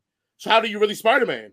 How do you do this? Walk around the walls. Oh, my mom said, blah, blah. Like it literally became a skit after it. So it was that didn't involve Tom Holland. He was off. I understand that. Yeah, but that undercuts the weight of what the scene that we just said. We don't have like time for let us sit with it as an audience. Because the next scene we have with at Ned's abuela sitting there talking in Spanish, even though she's from fucking Queens too. You know. Also, I thought Ned was Asian. I didn't understand. Nope, he's definitely Hispanic. But look, you're right. You knew. I'm a bail my white brethren out too. I thought the same thing at first too. When she started speaking that, I was like, "Oh, he's not Asian. Oh, you're not Filipino. Oh, shit. I'm a little racist. Wait a second. Maybe he is Filipino. She just speaks Spanish and not Tagalog. All right. Yeah. Maybe again, I was a little bit racist. I was like, man, bro, should have looked that up before I thought that. I'm gonna look up the dude. What's the kid's name? Octavalon. Now, if they die, they die. Does that take on a new meaning now? Because when he said it, Dr. Strange said it. First thing I thought was, Rocky IV. And I was like, if he dies, he dies. Just change on that Rocco. If they die, they die. That's the button. Damn. I thought that was cold as hell. Also, let's go into Spider-Man beating Doctor Strange. Nobody had any issues with that? Oh yeah, Spider-Man should have got his ass. Yeah, why was his body able to move when he was detached from it so quickly and keep the box away? Like, even Spider Sense. Like, you should. That's what I talked to that too. Spider Sense. Yeah, I talked to the Spider I thought that was cool. Automating itself. Yeah, I love the fact that he was like, "I'm going to math this shit" because that's really cool. Yeah, that was very cool. Should have just beat his ass like from the get. Like there was no. Or the fact that Peter's webbing all this. What the fuck was Doctor Strange doing? Like looking at him like, this is an interesting thing that he's doing in front of my face while I'm holding this box. Motherfucker is Filipino. well, now I guess our bias is, was she speaking Spanish though? Because I wasn't really listening, but it felt like it was Spanish in my mind. So, but Filipinos do speak Spanish. Oh. Okay, well there we go. Here we are. Well, we figured it out. There you go. Good old Ned, Filipino Ned. But yeah, I was gonna say Doctor Strange over Spidey. I was like, I get what you're doing. Well, but Spider-Man is always one of those heroes that like you always discount him, but he always finds a way to overcome the odds. Like he lifted a mountain off of fucking the rest of the Avengers for crying out loud or some shit like that. That's true. Right. So like you always like he's in it. So like in any given day, everybody can catch these hands. So I can kind of see how Spider-Man can sneak one off on maybe not tomorrow. Doctor Strange's looking for tomorrow, but today you got over on me, okay, Spider-Man? You think Steven still feels weird. You think he underestimated him? He underestimated because he's just a kid. He's 17 years old. I'm a grown ass man. I'm a doctor, motherfucker, and a wizard. All right, I got this. And that character is a bit, full of himself. Let's be very that's a good point. And a wizard. Okay, exactly. Yeah, that's true. I did not know that he got knocked down from Sorcerer Supreme and Wong took it because he's been dead for 5 years. He's busy fighting folk in Macau. And he's in the underground fighting circuit as the Sorcerer Supreme. But also, but I thought that was a funny line too with the wall thing. But so hold on. As far as we know, because we had the match chronological order here. But besides being the Sorcerer Supreme, Juan takes time to fight Abomination in like fight clubs. like that's just leisurely activity. Yeah. I was like, stay busy, man. You gotta keep these skills fresh, man. I was like, you might be fighting Dormammu. Like if you just sitting around reading books and shit, you ain't gonna be prepared to fight Dormammu next time he's coming around, right? So you got to be in the fucking cage, man. You gotta let these skills. You can't let them rust. Anybody's worth just showing up everywhere. I love it. What do we think about Doctor Strange being nerfed and needing Ned to unnerf him? Everybody was cool with it.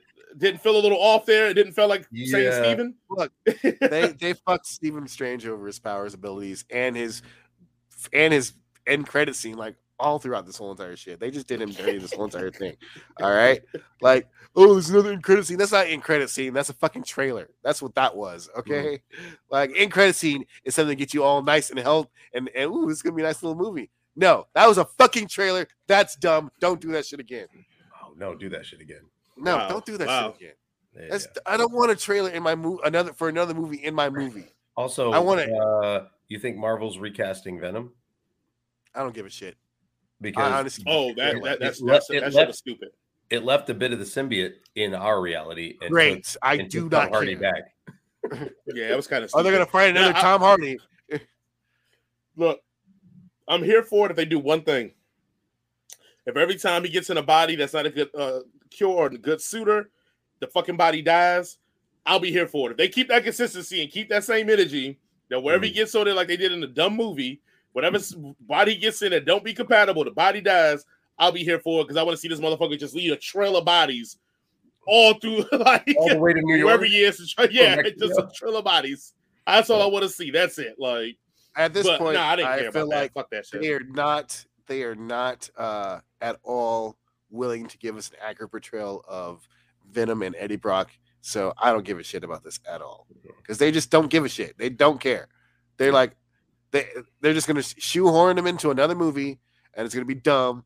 I just stop. Like, unless y'all are willing to like do it justice and actually like get somebody who actually cares about the character to write this shit, stop. It'd be fucking hilarious if in the next movie, Tom Holland gets a job at the dailybugle.net so he can keep an eye on that psychopath, Jay Jonah, and meets Eddie Brock as a competing journalist. See, here's the problem with that, though, is that I don't see our nice level Peter Parker working for basically their universe's Alex Jones. I don't care how desperate we are for money. I don't care how desperate. Actually, I would probably go over there and be like, hey, Mr. Jones, can I get some money, please?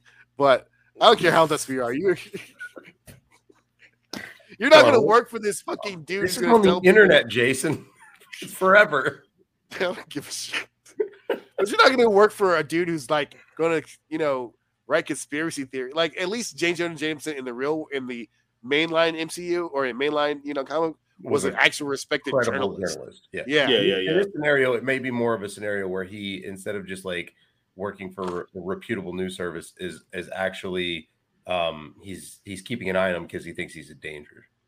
You know what I mean? Well, like, I would just assume that he would go enemies closer. In this way, in order for me to think that he would go work for this guy, is because he actually works for a actual news service now. That he's like the anchor of some he's like the Tucker Carlson or whatever. Oh, he's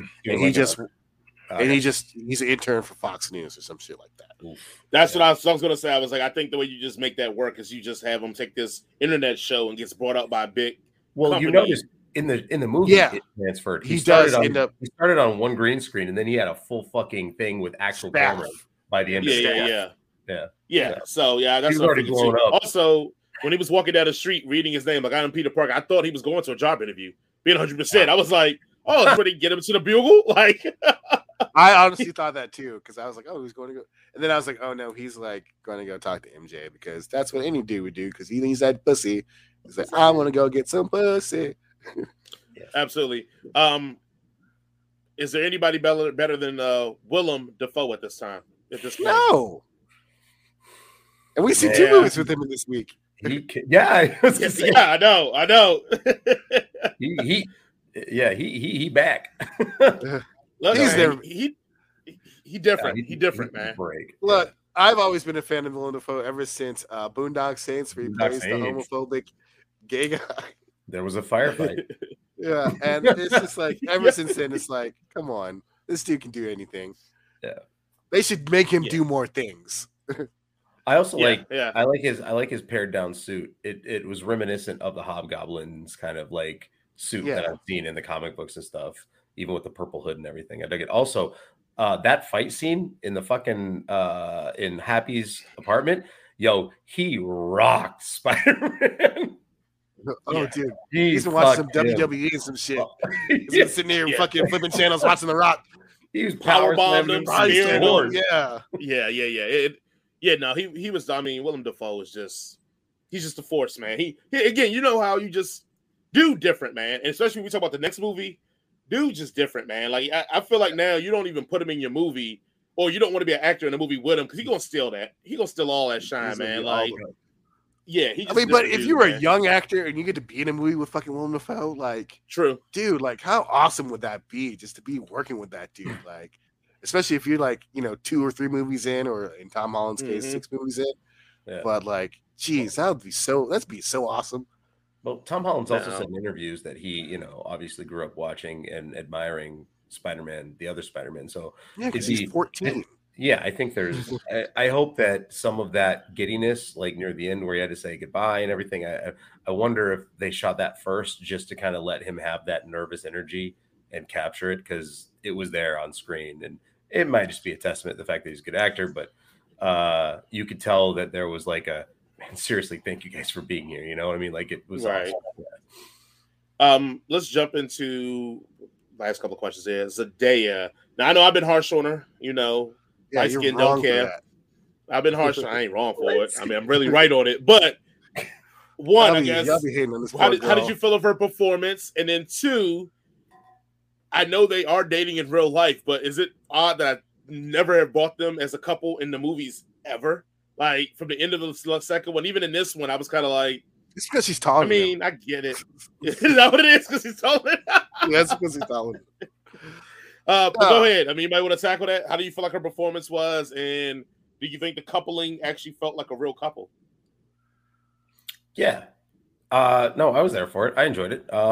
I've liked it from the rip. I liked that there was throughout all of these movies, there was definitely she was like as far as Peter Parker's perspective is concerned, the Avenger shit was real, but his driving force for a lot of this was trying to make sure that he could get in those bridges. So, I mean, he was always after He's that. A high school boy. He's a high school. I'm surprised he's not taking that mask off. Like, hey, everybody, it's me, Spider-Man. All right, party in my house. My mom's not gonna be there. Who's ever did it on the ceiling before? Anybody? Let's do it. I mean, you know, because he was any other typical high school boy, you'd have done that shit. And he'd be like, "She." He's been after it for a minute, and I mean, she made him earn it, and I dig it. I like it, and I mean, she was worth it. I think, as far as they depicted the movies for him, so I dig it. I really like it. Yeah, I think they make a reasonable on-screen couple as well as a reasonable off-screen couple. I don't give a shit about them being together and off. It is a little weird though, like if every single just one does that. Yeah, if you're like, oh, they're in a movie together, they're going to be opposite loves. You're like, if I were their boyfriend, I'm like, man, well, might as well go pack my bags. Get the fuck on. Like, I will say this, Tom Holland. I felt like her performance was pretty good. The moment of the scene of the forgetting was probably the first time I saw her emote to the point that I was like, I can believe that this is a teenage girl about to lose something she really wants and it's very valuable to her. And I was here for it. I was like, because I was watching it like, man, it's as hard as I am on her all the time about shit. Mm-hmm. Obviously, Jason, you never watched every single episode of Shake It Up on Disney. Come on. Oh, I will never. So yeah, you're right. And I will never. Maybe Casey Undercover, maybe. Just because she made all the cast be black, I may watch that. But going to that, yeah, I will give her props on this one because I know I'm hard on her, Michael B. Jordan, Zaza B. So all you little ones that y'all love them, I'm hard on them. She did all right on this one, man. I can't knock all on them sellouts. I ain't say that. I don't ever call them that. That's what you're getting at. I bet Michael B. Jordan listens to country music. I don't call them that directly. I do. I don't call black people that no more. I let people live their lives, man. We say we're not a monolith. I gotta treat them like over here, coming out here, jingling and jangling and bojangling on the screen for him, taking us back. That is the words of the Duke of all nerds, pretending to be Jason. That is not me. For all you audio listeners, right? But any closing words on this one, man? Before we jump on to the next movie, we talked about Spider-Man for an hour and 45 minutes. That's just awesome. Yeah, no, fucking. Just well fucking done. When Sony is able to be reined in by Marvel, you get genuinely good shit. I just wish they would just sell the fucking rights back, but that's all right, Jerry. Jerry, we got to stop doing this to Marvel and Sony, man. You got to stop this. Like, yes, do they have some misses? But Spider-Man 1 hit, Spider-Man 2 hit, 3 not so much. Amazing Spider-Man 1 hit, 2 not so much. Yeah, so that's 3-2 right now. Into the Spider-Verse hit. They're 4 for 2, man. Like, Sony animated movies are fucking doing it. They are doing it. Oh, facts. Absolutely. You know, Sony's so they actually they're somewhere in their corporate structure where they're like, let the animated movies do whatever the fuck you want, but Spider-Man, here we go. Yeah, Amy Pascal doesn't touch the animated shit. That's why they're sending out bangers. But they're 5. They're 4 for 2. You got to give them the credit on that. They're 4 for 2. That's a good record for Spider-Man movies. And that's just the Sony by Star itself. Wars record. I will fight you. I won't. I don't disagree. Physically, I don't disagree. Fight you. Every Star Wars movie has been good. It's just not all of them as a whole. Nice fucking try. Every Star Wars movie has been good. Oh, which of the prequels is your favorite? I would say Revenge of the Sith, the prequels, Revenge of the Sith, yeah, or the Phantom Menace. Phantom Menace is fine if it wasn't for the little kid. Trying to get the fuck out of here. Yeah, dude, Darth Maul is fucking awesome. A role, the fucking Duel of the Fates is a masterpiece. Yeah, they cut his ass in half. There are really good parts to that movie. The child going, "This is pod racing." Okay, I get you. I get it. What about the space Jew that was like enslaving the people? Let's do a roll. That's a good trick. Yeah, that's terrible. But yes, I agree with you. Phantom Menace, Revenge of the Sith. And Attack of the Clones has its moments. Dude, the end with all the Jedi. Oh man, that was awesome. Jar Jar Binks. It was great. Hey, Ahmad Best. Sorry, I was just saying dumb things too. Okay. Yeah, he did Jar Jar Binks the way George Lucas wanted Jar Jar Binks. That's George Lucas' fault. Y'all leave Ahmad Best alone. He's a good man. Facts. All right. Nightmare Alley. Let's move on to Nightmare Alley here.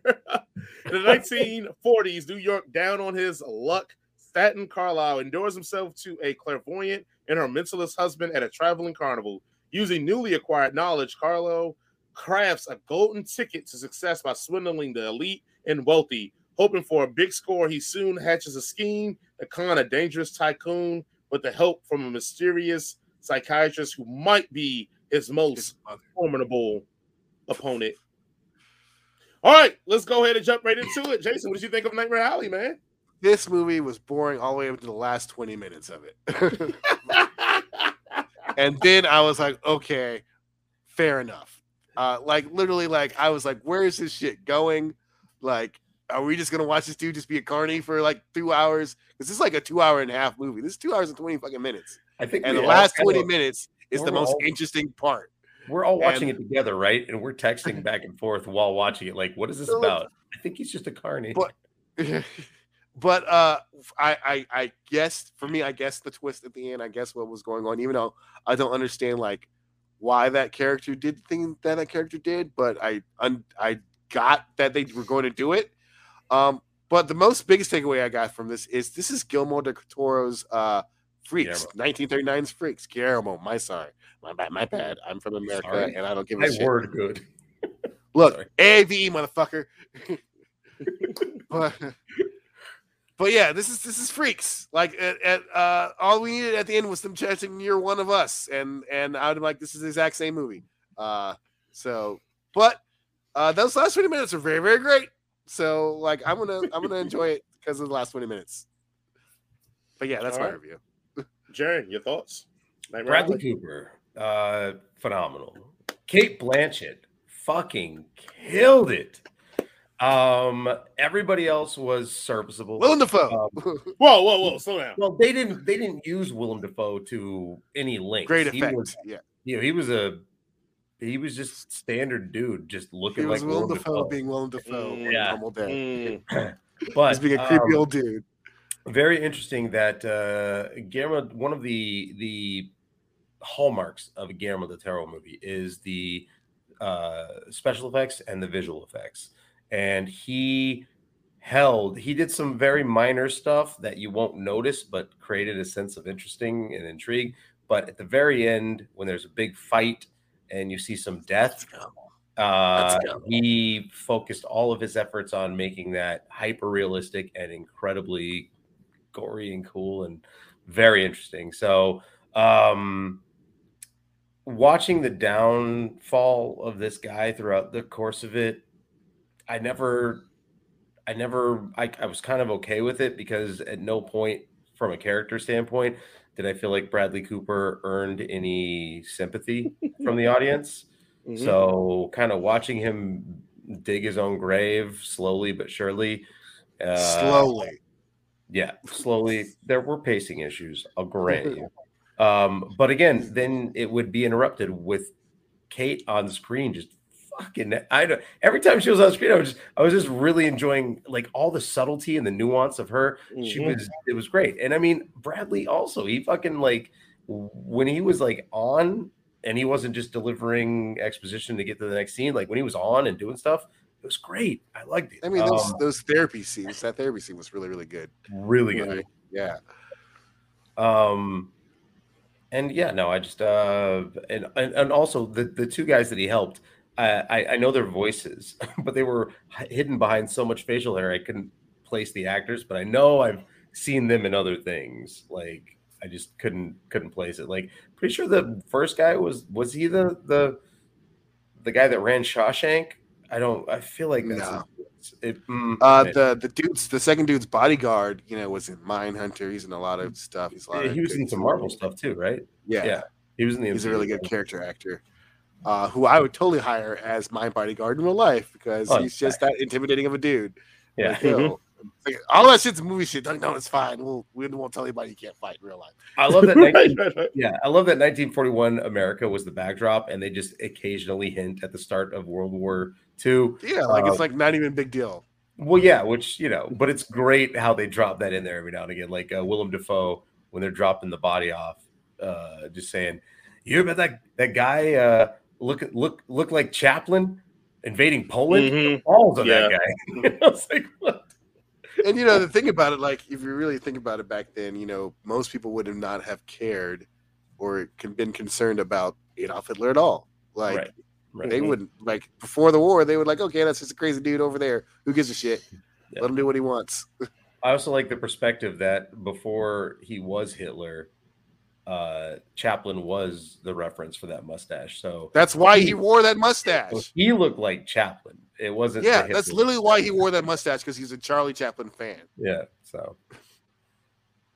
All right. Yeah, man. I'm gonna just keep it 100 on this one.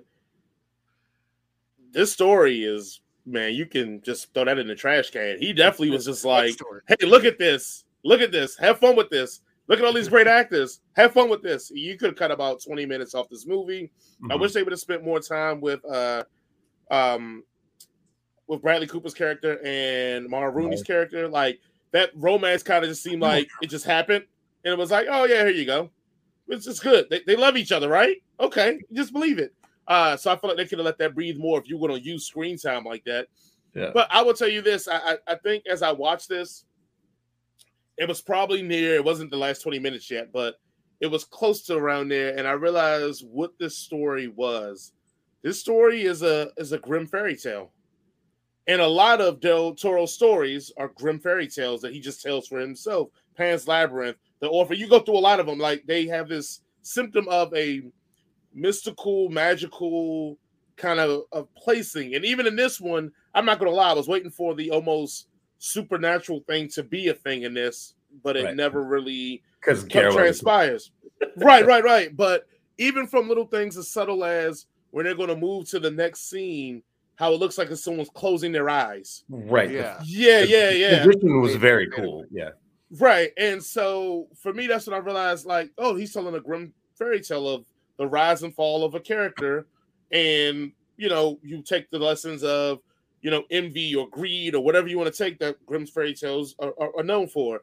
Not the whitewashed Disney for your kids. I'm talking about the real Grimm fairy tales if you read, where they're like eating kids and ripping off limbs. Like this shit. Right. This what this was. And once you look at it in the lens of that, it is still long. It is still a lot of nonsensical things that don't need to be. But I almost feel like he's in a hard spot when you make this movie, because what we talked about, the performances in here are so magnetic. Almost everybody in this movie is so magnetic. And if I was doing this movie and directing it, it's going to be hard for me to be like, cut. Because I'm pretty sure you're watching these performances, like we're watching these performances being like, man, we're keeping that in. Killing this shit. Yeah. Bradley Cooper's killing this right now. Yeah. Toni Collette is killing this right now. Like, all the people are killing it in their roles. Like, you forget that they're these famous actors and you start buying into who they're playing. Even Ron Perlman, who looks a lot of years off being Hellboy, but like even Ron Perlman's performance, fucking 85 years old. All right, I got 5 pounds of this for you. That's what I was going to get to, was that even being the part of Hellboy, like, he still was intimidating and like, yeah, like, I will kill you, dude. Like, do not play with me. That is a character. Like, if you're an actor looking to break into the biz, this is the movie you watch. Yeah. And you get the subtleties, even the subtleties of, and this is something I noticed, like, early on when Bradley Cooper's character wasn't as confident, how he would talk to people kind of eyes down, not look them in their face, as he would walk away. Like, a couple of times he would almost clip over things because he was unfamiliar with being in the Carney kind of environment. But as the movie grew, you see his mannerisms change. He was more confident. He was more scheming. He would, like, that takes great direction in an actor who's putting it all into this. And look, man, I wish the story just was better. Like, I hate to say, like, it looks beautiful. It has a very dirty look to the movie, but the dirt almost feels like if you were to hose it down, it would be clean again. But nobody has that hose to clean it, but it just looks grimy enough, but not so grimy that you feel like I don't want to touch anything. So, like, but it's by design, and then the actors are so great. I'm with you all. I didn't think it was boring per se, but I kept looking at it, hoping that it was more, because it felt like something was going to happen, And nope. Wait a little bit longer. It's gonna happen. Don't worry. It's gonna happen. Wait. Right.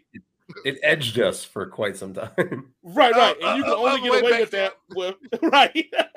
Yeah, they definitely were blue balling us for a minute. But you only can get away with that unless you have the people on the screen are so charismatic and they have so much magnetism that you buy into it. And like you said, Cate Blanchett, I mean, I think somebody even said that maybe she should have been cast as Catwoman for Batman Returns because that sexuality dripped off of her like no other, man. I was like, oh my God. Like, I enjoyed it, but it does have its flaws. And if you are a story guy or you are a person that's like, hey, this is what Del Toro does, I want more of the same of that, it doesn't feel the same as the stuff that he's given us recently. And so it may throw some people off. So, yes, you're right. Halfway through the movie, I was like, is this all we're doing? Is the day and let's following this dude's life? But, it is what it is. The moral of the story is don't tell a powerful woman that she's not powerful in front of a crowd of people. Facts. Because she's going to find a way to fuck you over. Facts. Was this probably the best telling of a Karen story ever? Yeah. He's like, I would need to see the manager. And I'm going to make you go back. Don't you worry. We're going to get this shit done. Let's go into our ratings. Duke of All Nerds, what do we give the rating for this movie? Like, it's a little bit of a slow burn for me. A little bit too much of a slow burn for me. So I'm going to give it like a 3.5. It's just a little bit too slow for me. Just a little bit. But it's still good. Right. Jared? I'm actually going to give it a 3.5 too. But I thought pacing issues aside, I was never bored while watching it because everybody was really throwing it in there. I honestly, the 3.5 is just because of the shortcomings of some of the pacing. But at no point was I ever bored in this movie. It just wasn't. It wasn't one that I'm going to watch. I really want to watch again immediately. But it might end up in my Del Toro collection, on the wall at some point. But.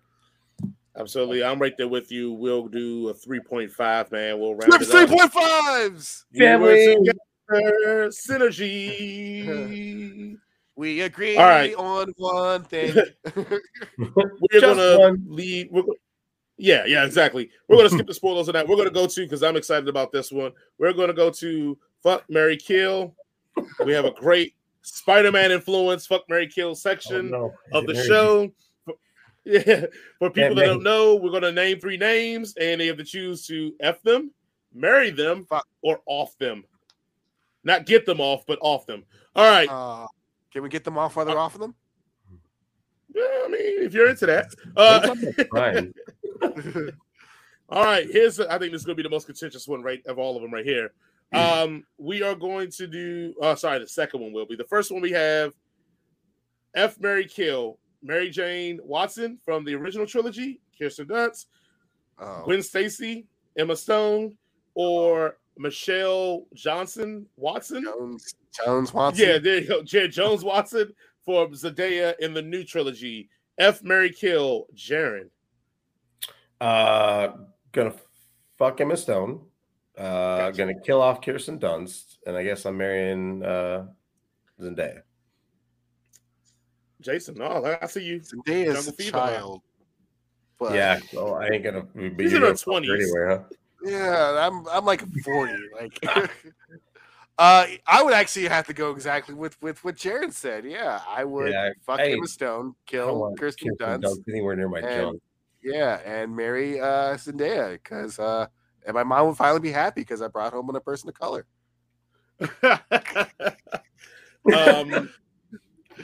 I got F, Zendaya. I got marry Gwen Stacy. Okay. And then so we're all married. We're all married Emma Stone. Or no. We're all going to have a brief relationship at least with Emma Stone. At the very least. I think some of us a little longer. All right. Here's the one I think this is going to be the fun one. All right. All 3 Aunt Mays. We have Marissa Tomei from the new trilogy as Aunt May. We have, I think, Sally Fields from the Andrew Garfield trilogy is Aunt May. And Jason, I can't remember the Aunt May from the original trilogy. I don't know her name. She's old as fuck. Yeah. She was like 80 in that fucking 20 years ago. Yeah. So who is Jason starting this one, or are you starting this one, Jason? Go ahead. You start this one, Jason. Since I'm not into granny porn. Oh, Rosemary Harris. That's her name. Rosemary Harris. I'm going to, unfortunately, killing her won't be that hard because time's going to do it for me. So, Rosemary Harris is kill. That's now this is where it's going to divide. Yeah, this is where we're going to divide. Marry Sally Field because they love me, and fuck Marissa Tomei. Right. Jaren, go ahead. All right. Obviously, I'm killing the old lady, just because like she's had her time. I'm sure she's a beautiful woman back in the day. Yeah, 100%. But I'm gonna swap the next two. I'm gonna marry Sally Fields for her money. I married Sally Fields. Oh, I'm sorry. I'm gonna marry Marissa Tomei because that means I'll get to have a lot of sex with her, and I'm just gonna fuck Sally Fields once. So, okay, I am going to treat you like a lady. I am going to F Marissa Tomei because we just saw she can't commit. I'm going to marry Rosemary because she definitely committed, because even after the Joker was gone, she was at the bank peddling his shit like, please let me keep this house, because he was like, so she won't even forget me forever. She like, nah, homeboy was the ish. So that's marriage material. She never leave your side. And then I will kill Sally Fields' character because I feel like she was all right with the whole thing. Like, she was like, all right, man, this sucks. You think that, all right, so silly. Aunt May grew up in Queens. Old Aunt May. You think that she and Steve Rogers might have like had a fling back in like the 40s? Ooh. I wouldn't. Has there ever been anything like that? Like in the I don't think I've ever seen anything like that, because she would have. I know it's been when Doc Ock dated Aunt May. Yeah, but that was Steve. That was after he was Dr. Octopus, though. Right. Like, I don't know. She met Ben.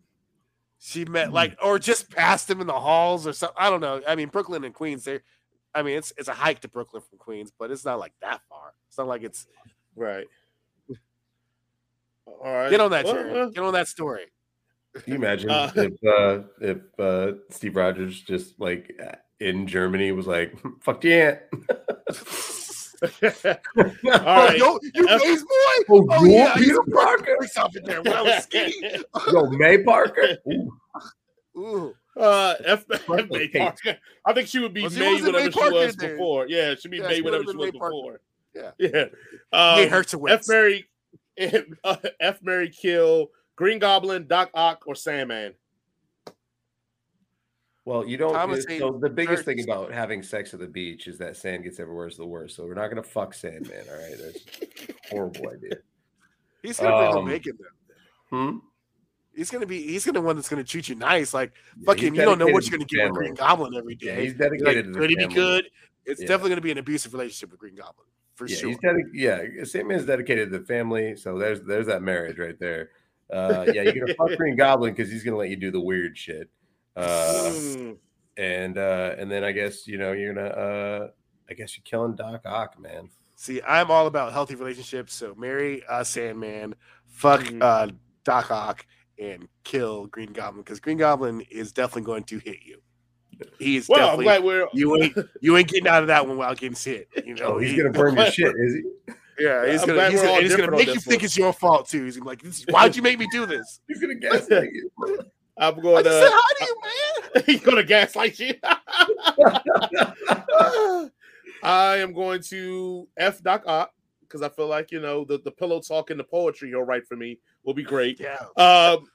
I'm going to marry Green Goblin because he's rich. So once we get the divorce, I get that money. Show me the money. I want half. You were dead before you even get the papers. You're in the ground. You ain't getting. I'm gonna take my chances. I'm gonna die a millionaire, baby. If he even hints that you're gonna leave him, you're gonna keep putting it in the ground, man. You and your lover are all getting killed. That is toxic. I'm gonna die a millionaire, man. I'm gonna die a millionaire, and then I'll kill Sandman because what am I gonna do with that? I mean, throw some water on it. He can make his sand into a sandy vagina. That thing will be gross. Exactly. That'd be gross. All right. F, Marry, Kill, Vulture, Mysterio, and Electro. Both. I'm gonna go. Jake I'm a Gyllenhaal F and Jamie Electro. Foxx. Yeah, again, I'm a F Electro. I'm going to marry Vulture because you saw he was a very good family man, and he already had a mixed kid, so he's down with the swirl. And I'm going to kill Mysterio because I don't want to be in a relationship with all those people that was in that room. I'm good on that. I'm gonna let all y'all. I just don't want to. So I just don't want to have that same sort of Taylor Swift beef that everybody has with Jake Gyllenhaal right now. So I would totally kill Mysterio too. I guess I'm marrying Mysterio. God, who are the other two? The Vulture, Electro, and the Vulture. I'm gonna fuck Electro and kill the Vulture. Again, take the old one out. Jason, any thoughts? Fuck Electro, marry the Vulture, and kill Jake Gyllenhaal. For all you Swifters out there who are definitely watching this show. Yeah. This game got weird. Yes. It wasn't weird to begin with. Hey, look. All right. The last F, Marry, Kill. Oh God, please have a girl. Topher Grace's Venom. Topher Grace's Venom. The Lizard, and Tom Hardy's Venom. Oh, fucking marry Tom Hardy, man. Oh, yes. Yeah, he's dreamy. Yeah, come on. All day. I guess I'm going to fuck Topher Grace just because he's funny. and then Spike from that British movie, Notting Hill, I guess, who plays Kirk Connors. Reese Yes, he's just. Yeah, I'm not into bestiality, so murder the lizard person. Yeah. It's just gonna be weird. But you're in the alien. Oh, you guys are Star Trek people, so you're into alien sex too. Oh, yeah. Wait, those aliens have human proportions. Yeah, they're humanoids. Yeah. Yeah.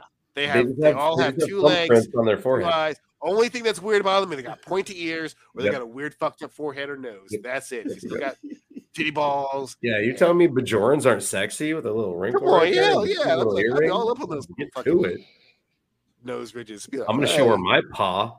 Yeah, my paw right here. It's my little paw right there. I would not fuck Klingons, not because they're black, it's because they're very, very aggressive. Aggressive. Just be like, yeah. And that would be like, yo, you biting me, girl? What the fuck? Why are your teeth sharp? We live in a society. Y'all don't got no braces on your arms out here playing? We've gone completely off the radar. So thank you guys for listening to the N-Word for Nerd podcast. Hopefully you enjoyed our conversation about alien anatomy, F, Marry, and Kill. Our basically damn near an hour and 40-minute conversation about Spider-Man, No Way Home, Nightmare Alley. We gave you all the hits, and if you have only watched one of them, please click on the next video. You'll probably can see the other one if it's not posted yet, and then that's your problem. All right, well, in that case, as always, guys, remember to share, like, and follow us and subscribe at Headcanon Circus everywhere: Facebook, YouTube, Anchor FM, Apple Podcasts, Spotify, Google Podcasts. And next week we should be reading more comments. Actually, somebody commented that I showed the fellas, and I want to see if that guys will come on the show and tell us how much of a sissy that I am about being a sissy about things. So yes, we are looking forward to people commenting, and we will invite you on the show if the comment is enough that we care. And other than that, guys, Jaron, any closing words? Comment. We want to see your comments. Engage with us on YouTube. Engage with us on Facebook. We read your comments, and we do extra episodes where we read the comments and either clown on them a little bit or give them their due credit for making a point that we may have missed. Also, we really, I personally think the fact that you can be invited on the show and come on and talk about your point of view is something that makes us unique and stand out. And I really want to encourage people to do it. So let's get to it. We have a whole extra space for another person. Right there. We'll just move him over. No, I don't stay in the center. This much space. You just get him in a small space. Yeah. You got to earn the big square. Duke of all nerds, any final comments, words? Just be kind, considerate, and tip your servers and bartenders 20% at least. Unless it's Jaron, just spit at him. Oh, wow. All right, guys. Thank you all for listening and joining us. We will see you all next week. And does the web come out of any other part of your body?